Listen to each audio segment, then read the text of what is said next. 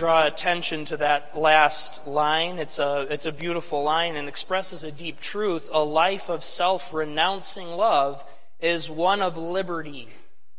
I don't think that's in fact, I know that's not what the world thinks, and yet that is what we would say. A life of self-renouncing love is one that frees us, one that isn't bound to service to ourselves, one that isn't selfish and self-seeking.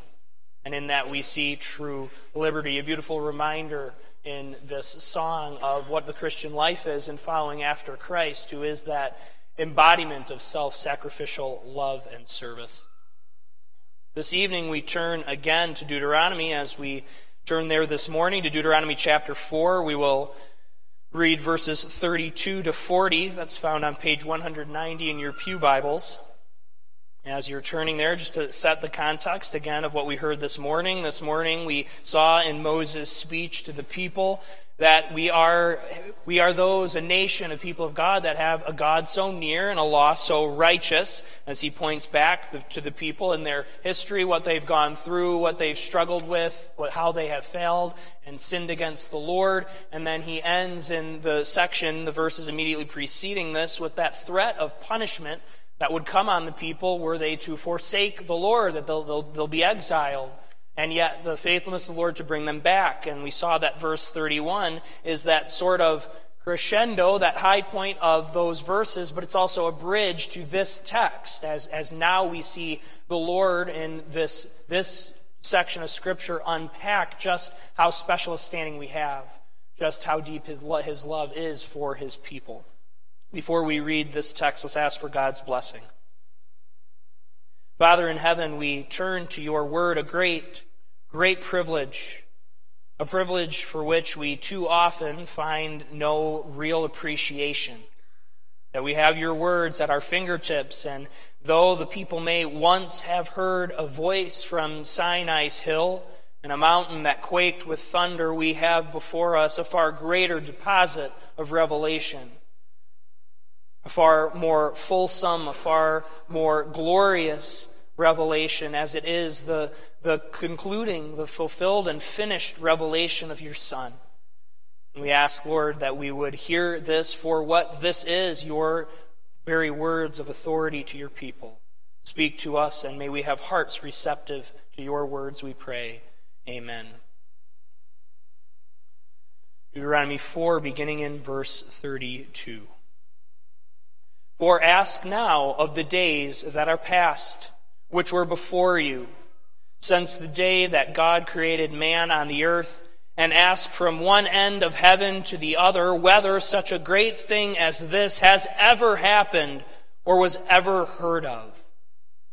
Did any people ever hear the voice of a God speaking out of the midst of the fire as you have heard and still live?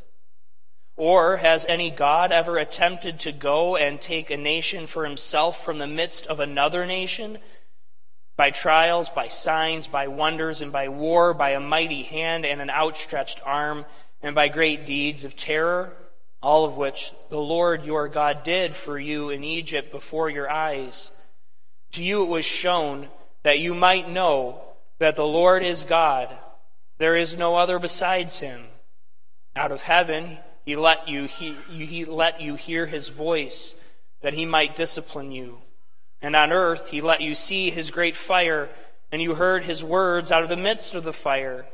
And because he loved your fathers and chose their offspring after them, and brought you out of Egypt with his own presence by his great power, driving out before you nations greater and mightier than you, to bring you in, to give you their land for an inheritance, as it is this day. Know therefore today, and lay it to your heart, that the Lord is God in heaven above, and on earth beneath. There is no other. Therefore you shall keep his statutes and his commandments, which I command you today, that it may go well with you and with your children after you, and that you may prolong your days in the land that the Lord your God is giving you for all time. Thus ends the reading of God's word from Deuteronomy chapter 4. Ask now of the days that are past. That's how this text begins. Question the days. Question history itself of all that has taken place, of everyone to have ever lived, of any God who had ever been served. Ask this question: has anything like this ever been done? Has such love been displayed on this scale? Has such faithfulness ever been seen? Has such care for God for his people been witnessed and known? Has there been such a special privilege to hear the voice of Creator itself, of the very divine power, speak, and you heard and didn't die? Ask of the days. Has this happened? This is what Moses asked, but this is God asking it through Moses, his mediator, his servant, the leader of the people, directing to the people, ask of your story. What does it reveal? What do the days past show? And as we briefly began this morning, we do again. We ask a very similar question at a time when we generally look back at years past and look forward to what lies ahead. We'll ask of those days, have we seen their like before? Have we seen such a story play out?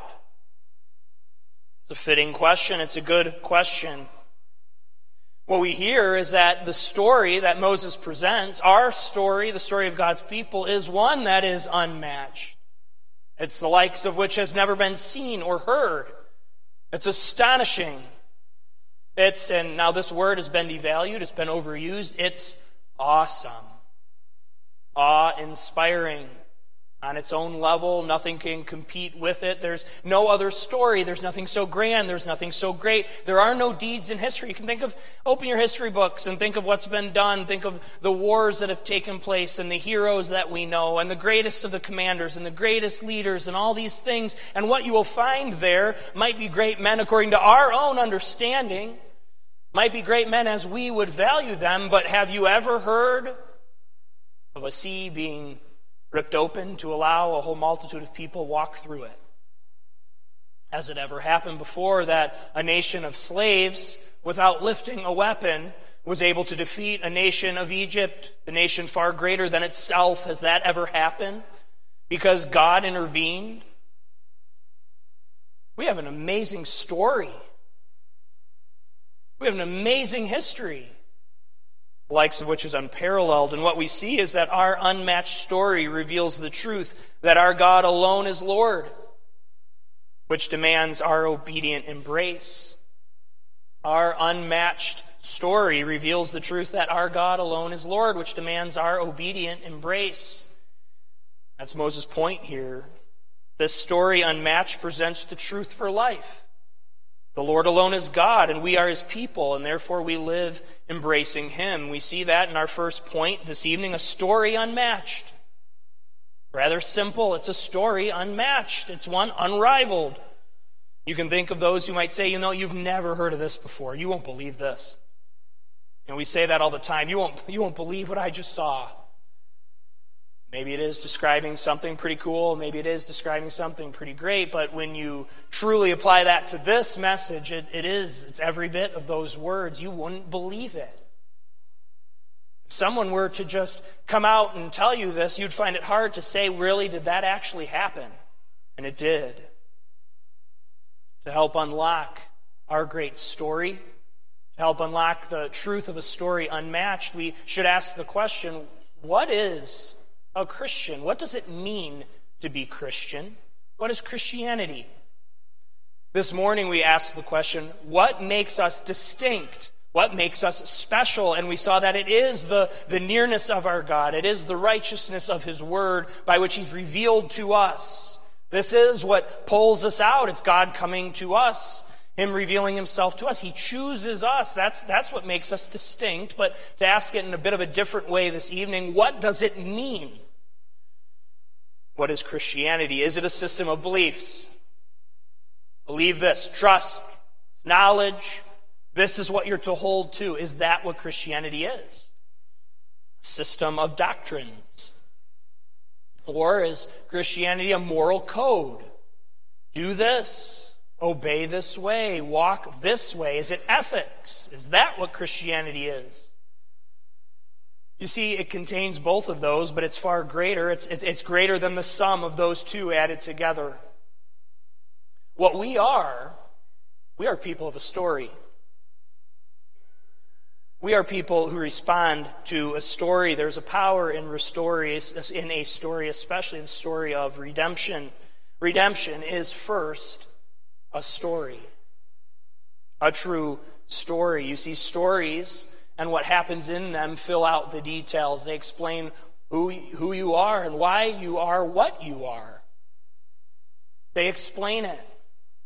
Doctrine is very helpful. It's needed. It provides clarity and glasses for us to look at the story, to better understand what's going on there. But doctrine is serving the story. It's serving what God is doing, His plan. You see, Christianity and what we are those in response to what the Lord is doing. It's the correct belief. It is that. It's the correct belief in response to a story, but it's based on what's been done in history. It's been based on what has happened. It's also a moral code in telling you what to do, but we base this on the fact that it is the Lord who created. It's the Lord who redeems. It's the Lord who calls us to do these things. And so it is a system of beliefs. It is a system of ethics. But it's really in response to the actions of the Lord. It's a response to redemption, to those who've been saved. That's what we are, and that's why it's important to tell the story, to know it. You can say, and this is factually correct, the Lord is your Savior. And that's great, but you see, that doesn't mean much if you don't know the story. What are you saved from? And how did He save you? And what does that mean for the future? It's the story that fills that out, and that's what Moses is doing. Ask a question of your story. Ask a question of the days that are past. Ask a question of history itself. We see that there is a God who does marvelous acts, that there's a God who loves, who disciplines, who saves, who redeems. A God and who He is and how He is known most clearly in what He's done. And so Deuteronomy 4:32, for ask now of the days that are past, which were before you, since the day that God created man on the earth. That's since it began. Ask since it began, from one end of heaven to the other, whether such a great thing as this has ever happened or was ever heard of. And so what I would say, brothers and sisters, enjoy your story. Enjoy your story and know its truth. You know, a wife could come to a husband and say, do you love me? And a husband can say, yes, you know that I love you. Yes, I love you. What is a factually, in this scenario, true statement.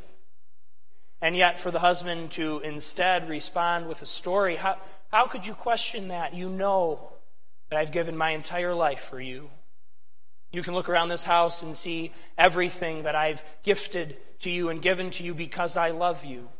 Remember that time when we were wherever, and I did and said this and showed you that love. Remember this time when I showed that love and gave of myself to you, and I will always love you. I will always show that love. You see, that's a much deeper answer. It's far more rich than just, yeah, I love you. You know that. How amazing that little illustration is actually taking place in God's Word, but it's God telling it to us. Ask of everything to know that I care for you. It's astonishing, our story, and we are to enjoy it. Moses asked these rhetorical questions. He asked whether such events like the Exodus have ever occurred at any other time in history, or whether an event like the law giving at Sinai has an equal.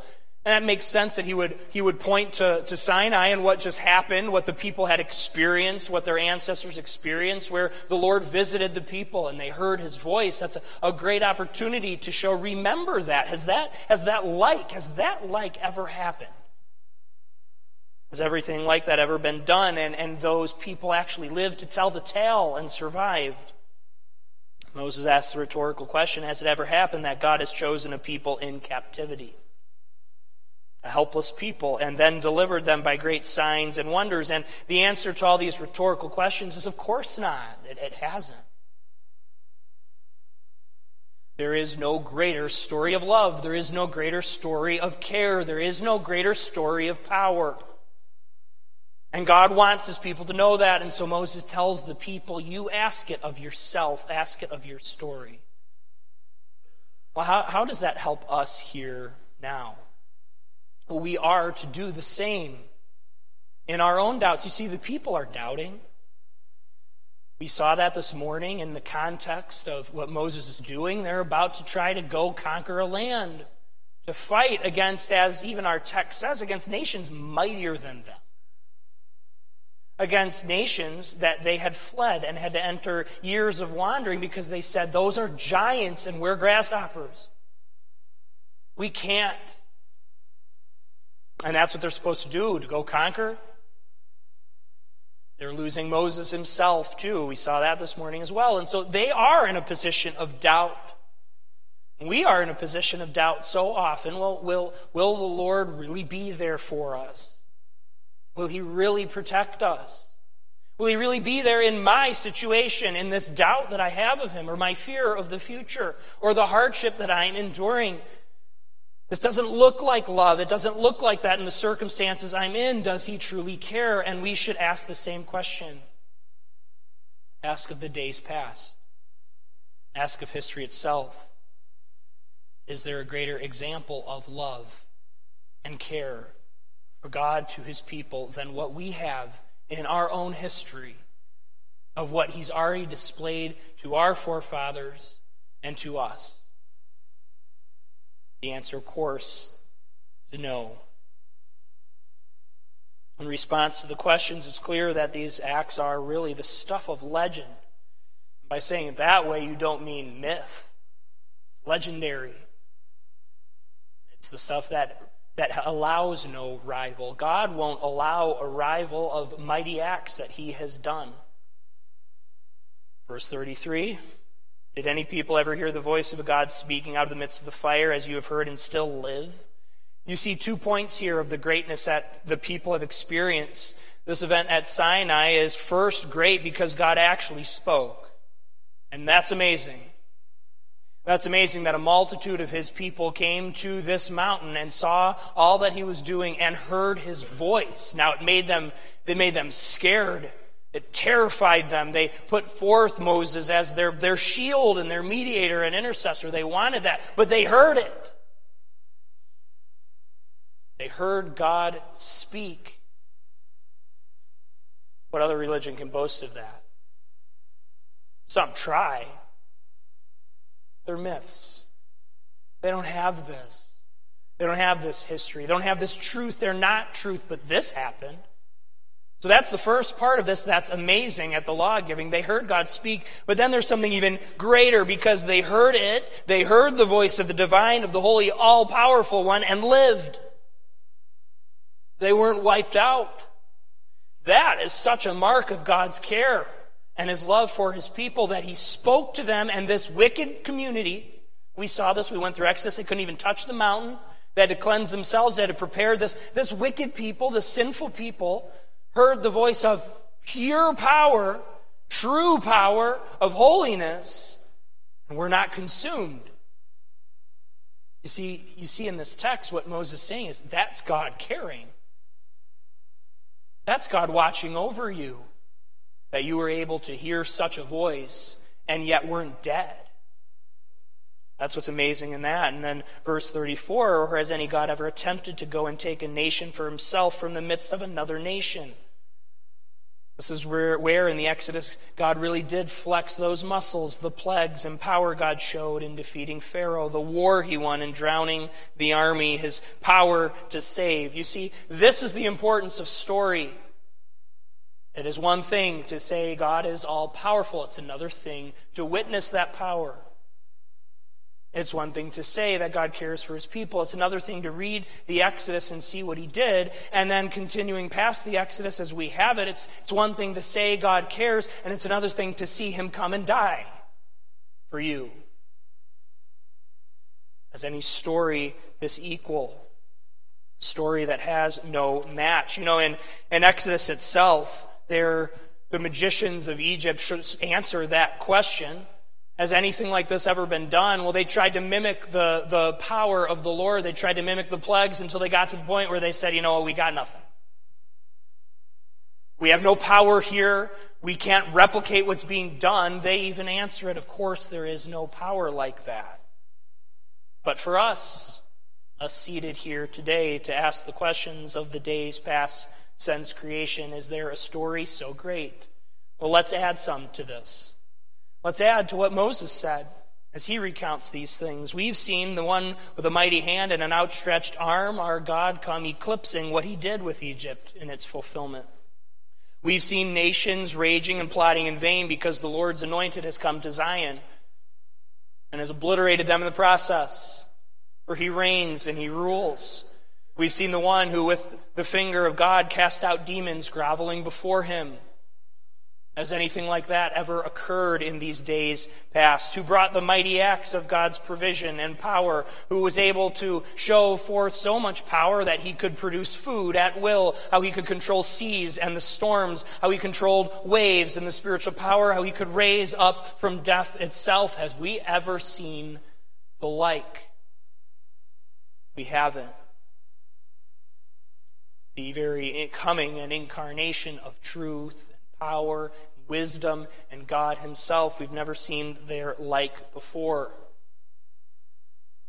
And we have a God who calls us in 1 Peter 5:6, humble yourselves therefore under the mighty hand of God, so that at the proper time he may exalt you, casting all your anxieties on him because he cares for you. You see, in 1 Peter 5:6, you see Peter use that term, under the mighty hand of God. That's a term for power. That Exodus deliverance is his outstretched hand, that hand of power that's able to do these things. And it's in that hand that he will care for you.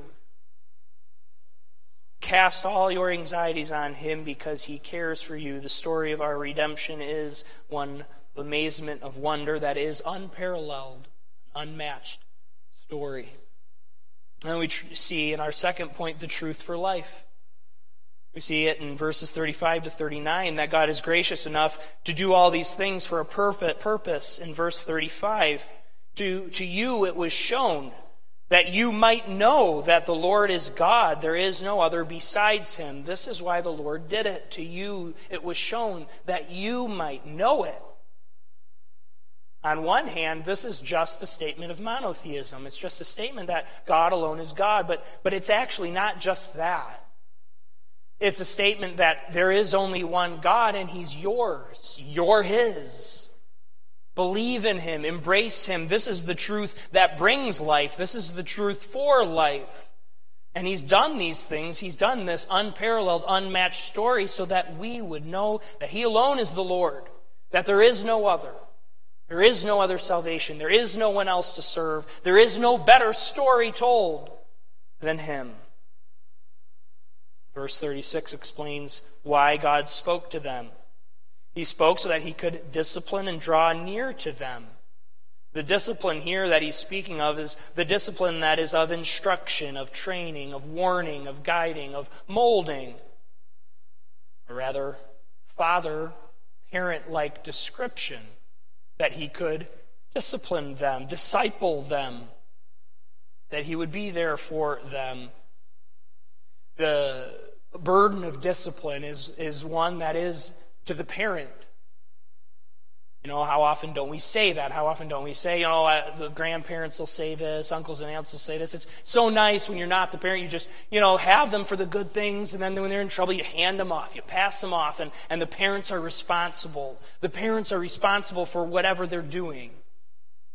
The parents are responsible to correct them, to punish, to train, to nurture, to teach. Well, God has taken us on. He's taken that burden on himself. He doesn't just pass us off. He accepts us to do this very thing. And why? Why would he do that? Verse 37. Because he loved your fathers. and chose their offspring after them. Why are you here? Why are you sitting here? I'm assuming, and I'm going to speak to us all as if we are those who profess faith. We're true believers. And we ask that, well, why are we here? What brought us to this point? Because God loved you. That's it. Why will you be able to endure? Why will God's faithfulness keep you and you won't ever fall away? Because God loves you. Because God loved our forefathers, and he loved their children and their children's children, because he loved them through a covenant relationship that he made with us, because we aren't so special, and yet he loves. John 3:16 is not new. It's not as if the New Testament comes around and all of a sudden, now, there we go, we have a God of love. God's people always had him. He loved Abraham.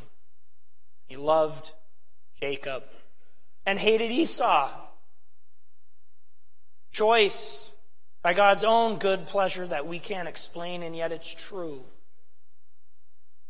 And so, believe and serve. That's what Moses is saying. Believe and serve. Chapter 4 as a whole sets out the triumph of grace. Okay, I want us to get this. We've read most of chapter 4. And I'm guessing if we were just to read chapter 4 again, what wouldn't stand out is that it's the triumph of grace. But it is.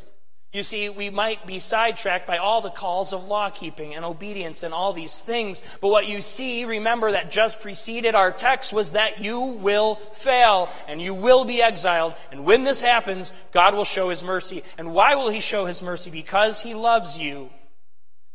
And it's a story unmatched, and it's a story unparalleled, and grace will triumph. That's what Deuteronomy 4 is saying. That's what Moses is saying. Even among all these calls to be faithful, and trust, and obey. This serves as the triumph of grace and as a testimony to the incomparability of the Lord. He is one that can't be compared. There's no one who can be compared to the Lord and his love and his grace. And that's why Moses sets out all these things that he's done. All these acts of our story, of what's taken place, to show you, have you had a God so near like we saw this morning? Is there a story so great, undergirding the claim of verse 31, that Israel will return because God is gracious, is his compassionate catalog of all these things that the Lord has already done on their behalf and will continue to do. God's grace is triumphant. God's communication in word and fire, the mighty deliverance from Egypt, all of them proclaim one central truth, and that God is gracious and loving and faithful to his people. That doesn't change. God authenticates this. The Lord our God is one, is what Israel was their creed, the Shema. The Lord our God is one.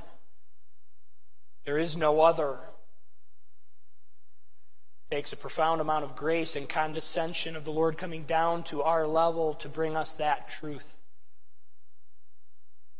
That revelation to know there's no other salvation. There's no other one who cares. And so verse 40 gives us the conclusion. Obedient embrace. Verse 40 says, therefore you shall keep his statutes and his commandments, which I command you today, that it may go well with you and with your children after you, and that you may prolong your days in the land that the Lord your God is giving you for all time. We already dealt this morning with how that law-keeping looks and what that means. I'm not going to go into that again. But you see how the truth of our story, the truth of the Lord's love for us, brings to us an obligation, an embracing of these truths, that it would characterize our life, that it would demand our obedience. Heed his law, seek his righteousness, know blessings, live for the Lord, don't depart from him. That's Moses' point, and that's the point for us. Don't fall away. Don't turn. Don't turn to the left or to the right.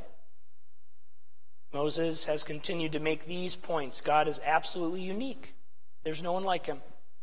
God's uniqueness is shown by the concern and love he has made so clear to his people. His concern's been expressed through power. This God has spoken a word to the people that is both awesome and unique. And Moses' point is that this unique, awesome God is personally committed to the Israelites and to these people. We have a New Testament counterpart to this as well. This truth of God's power and loving care for us is expressed by Paul in Romans 8:32. This is one of the most important texts in the Bible to motivate Christians to remain faithful to God. Romans 8:32 says, "He who did not spare his own son, but gave him up for us all, how will he not also with him graciously give us all things?" That's the conclusion we take our story when we ask of our days past. Of all that has happened in redemption, what is the conclusion? He who did not spare his own son, but graciously gave him to us, how will he not also give to us all things? Meaning all that we need for our continuation and perseverance, to stand firm and true. He is a God who loves. He's a God who loves with power. And that's the other thing Moses is saying here. Love without power doesn't do you much. There can be great acts of self-sacrificial love that don't have power behind it and so accomplish nothing. One commentator gave, I thought, a good example of this. A mother might display so much love, giving of her life as she could throw herself between her daughter and an attacker. She had the love, it was there. And yet the attacker had more strength, brushes her aside. Well, what good did it do her daughter that her mother loved her? She gave of herself but didn't have the power to thwart it. Well, the point here that Moses is making by giving us, you know what God did there, and you know what God did there, and you know that there is only one God, is to say that this God who loves us isn't impotent. He's powerful. There is no one who will insert themselves in between. There is no one who can stand there and push the Lord and brush him to the side. It won't happen. The Lord has power, strength. Paul says in Romans 8:31, the verse right before what I just read in verse 32, if God is for us, who can be against us? If God is for us, who can be against us? That's our story. And it's a story that should give us strength. It's a story that should give us hope as we go out to spread the kingdom of the Lord. It's a story that should give us hope even in our own personal battles. That the God of this story, of that might and that power, loves you and cares for you. Ask it of the days past.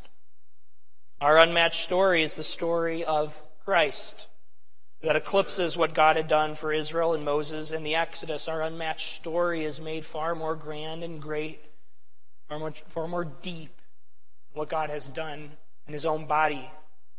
The truth for life is that God alone is Lord, but that truth for life has been filled out. It's been filled out to where we see how that is played out. What is that? That God alone is Lord. Well, it's Christ who comes, and the New Testament church takes up that refrain. Christ is Lord. Becomes that much more particularized and centered. We know that. Truth for life. Christ is Lord by the will of the Father, equipped with the Spirit. Our obedient embrace is wholehearted trust in our triune God. We seek to obey him and him alone. As years continue, as we look from one year to another, what won't change is this question. Ask of the days past. Is there a greater story of love and faithfulness than the story of God's love for his people? Amen. Let's pray to our God of love.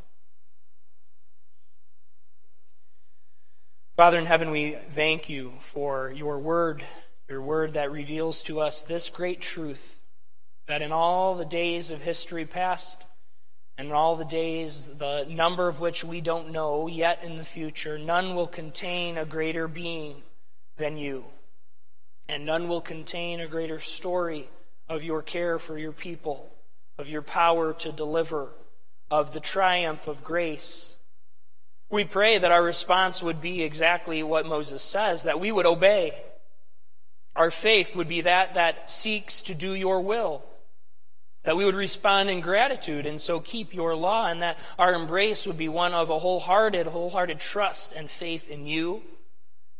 And Lord, we pray that you would give us a wisdom to take this grand truth and be able to skillfully apply it to where we sit in our pew. That we would be able to take the grand truth of your love in a redemptive sense, of your power, and be able to see it in the trials and struggles that we face, and how you are there, and you are a God who cares, and you are a God who protects, you are a God who is faithful. We thank you for this truth in Jesus' name.